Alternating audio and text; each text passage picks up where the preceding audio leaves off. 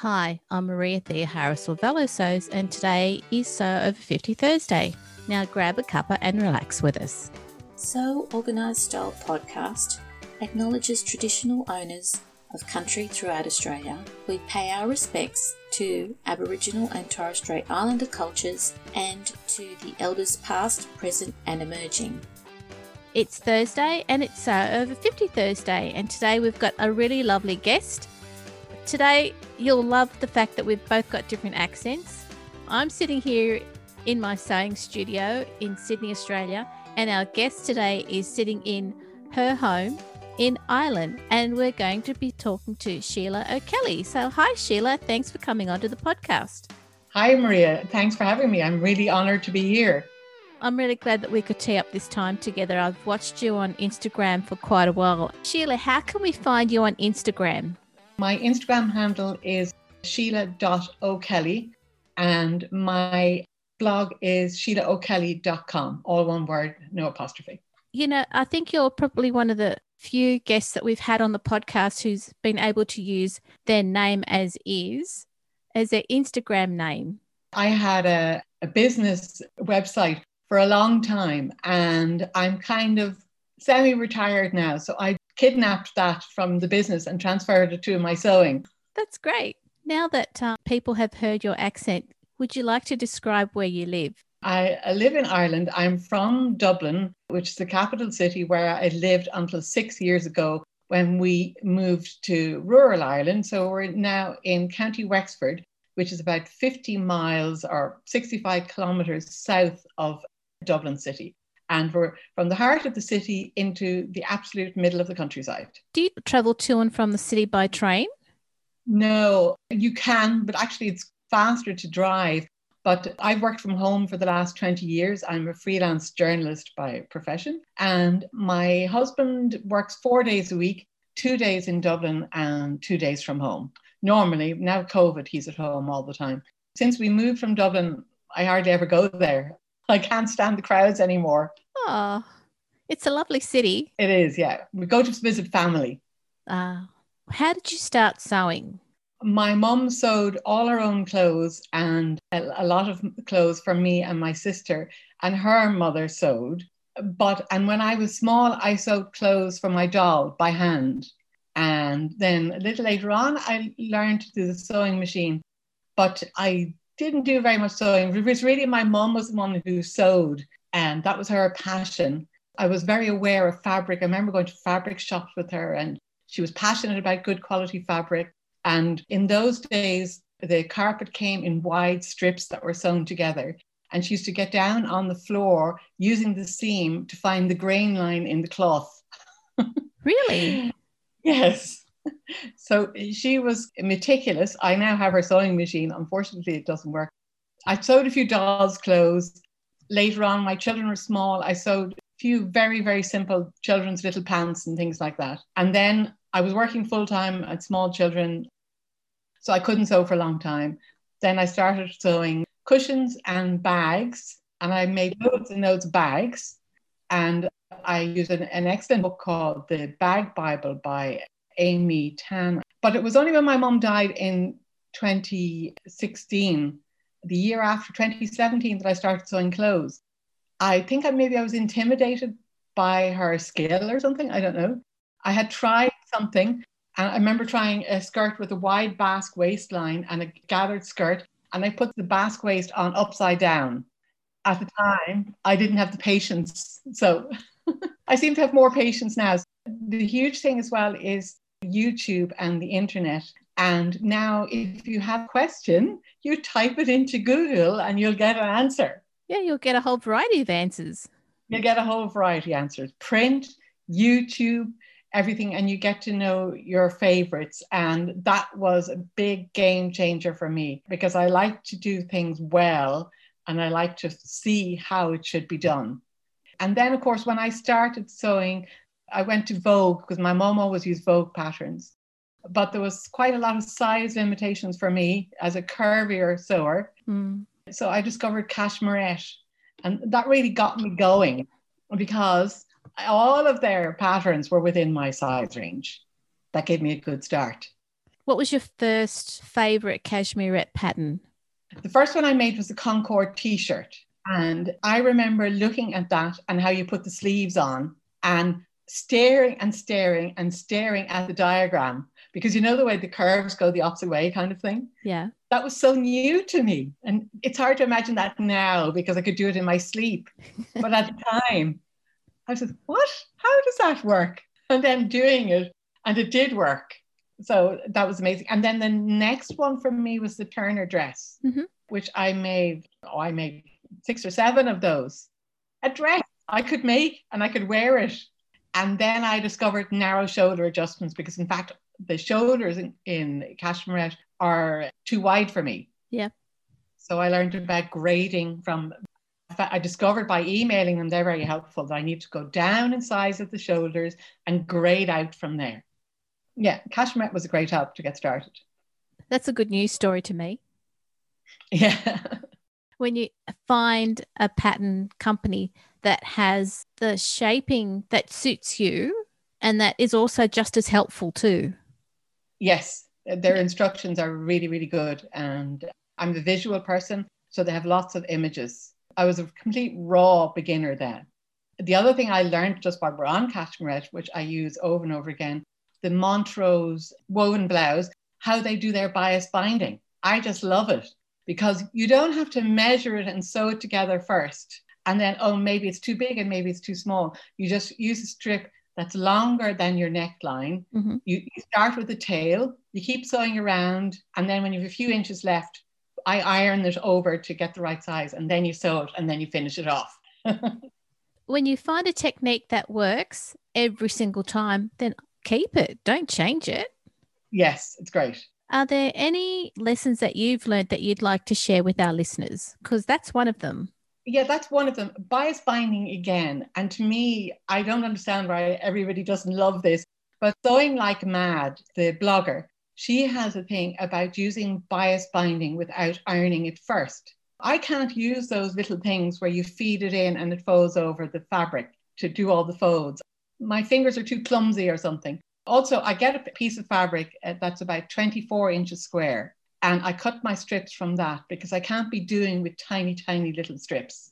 So then I put them on card from shortest to longest, and then I pick out my strips according to what I need. And 95% of the time, I don't even need to sew 2 strips together because they're the right size. Like I made the Munna and Broad Shoalhaven shacket. That has a long seam at the back and a long seam here that is Hong Kong bound. And I didn't need to join any strips at all. And the piece of fabric I used to make the bias binding was 24 inches square. So I used the short pieces for the shoulders and for the cuffs, and then judiciously pick out the length of strip you need. And then when you don't iron, I find you don't need to pin when you're putting it on. I hold it up against the edge and guide it with my fingers. And then, of course, you do a lot of ironing with it at the sewing stage. So then you sew it on, iron it over, and then iron it again underneath. But anyway, to me, that takes all the tedium out of bias binding, and I actually really enjoy it. That's a really clever way of using every single piece. Yeah. Oh, okay. I'll keep that lesson. Do you have any others? The other thing that I use over and over again is Kenneth King's method for doing invisible zips. So he has a video, if you Google that, and I actually go back to the video quite often because I forget how to do it. And that is absolutely foolproof and easy and very well explained. And then Megan Nielsen, how to add inseam pockets to anything. When I was starting off doing inseam pockets, my trouble was that one of them might be 1/4 of an inch higher than the other when I'm joining the back to the front.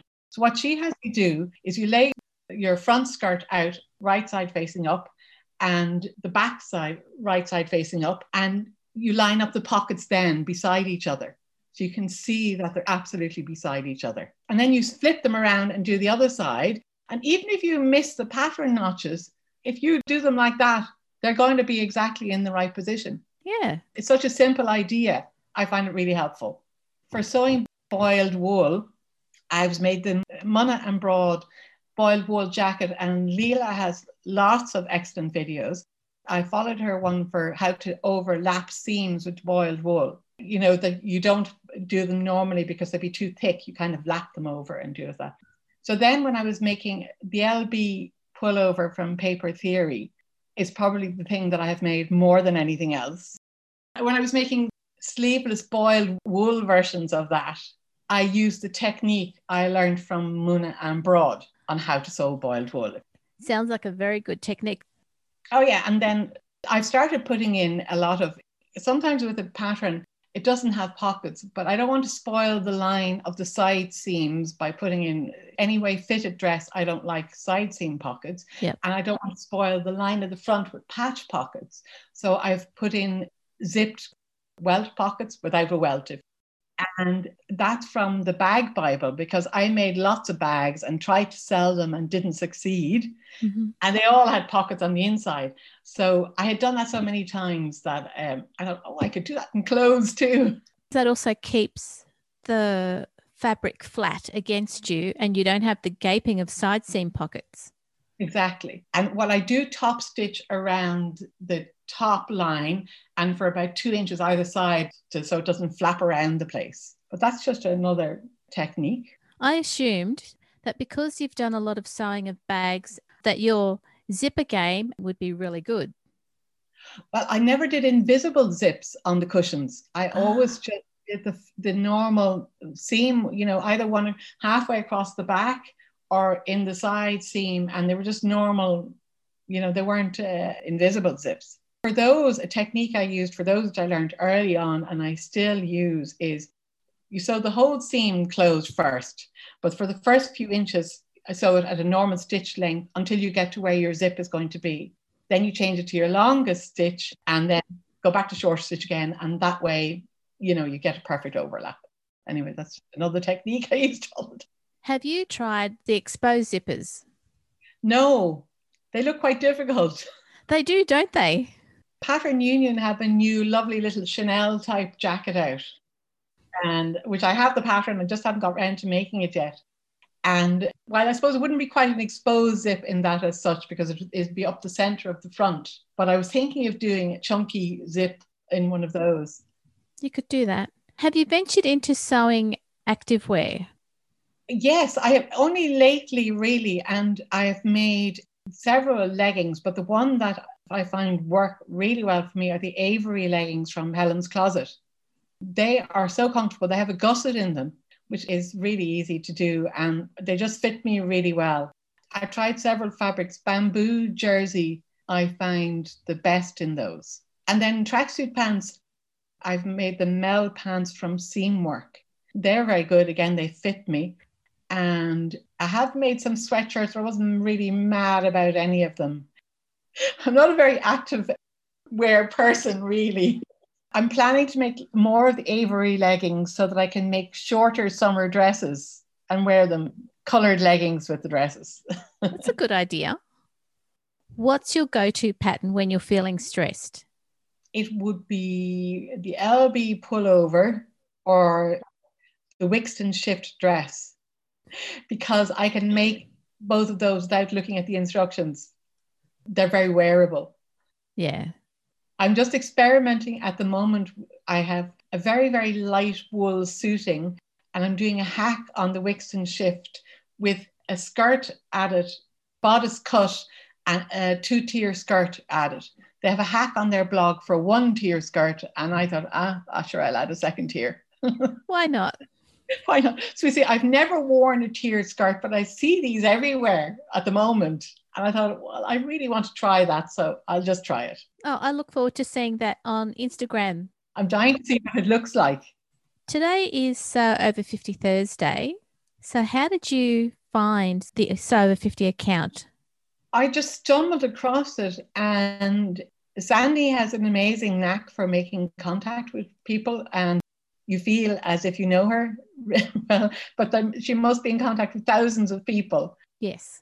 But she's just she must work for all the hours that God sends, because she responds to everything and she lets you know about things that are significant. And when my account was hacked, it was Sandy who alerted me to the fact. Oh, wow.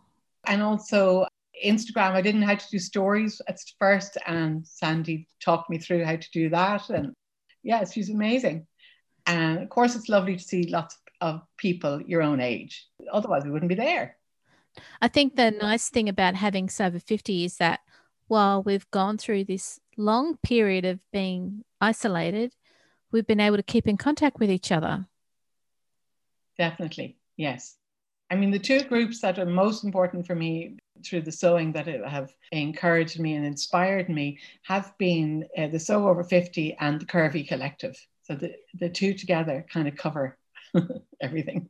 Are you fairly active in the Curvy Collective as well? On the Facebook page, I post a lot on the Curvy Collective Facebook page. And that's all really. But you kind of get to see familiar names and that kind of thing there. Yeah. If there are listeners out there who are still wondering if they should join the Sew Over 50 account, what advice would you give them? I would say it definitely do. It's just so useful to see other people your own age wearing clothes that you're interested in. And also they'll have a life experience that's probably similar to what you have. And they're always very helpful with advice or if you have any questions. So it's a really good way to get chatting to people and get inspiration for what your next sew is going to be. That's right. They're lovely and they're available 24/7 no matter where you live.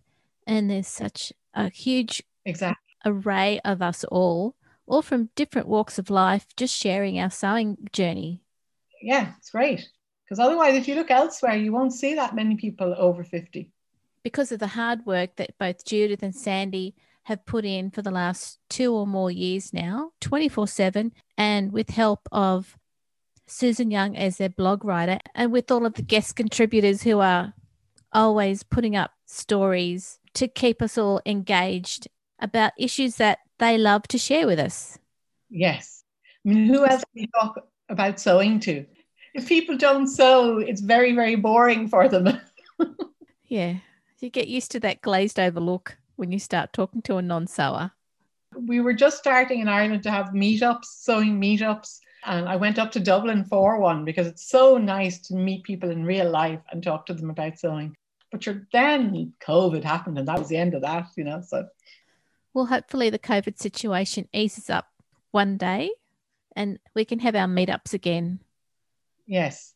Ireland is a very small country, but over the last few years, 7 or 8 little one-woman businesses have set up supplying fabric and really high quality fabric and a good range. So we're extremely lucky to have them. And the first one I think was Maeve in dressfabrics.ie. Maeve set up about 5 years ago, but since then I know about 7 or 8, so there's probably about a dozen. So we're very lucky to have that, especially with Brexit and everything, because that's affected and that's been a great development here.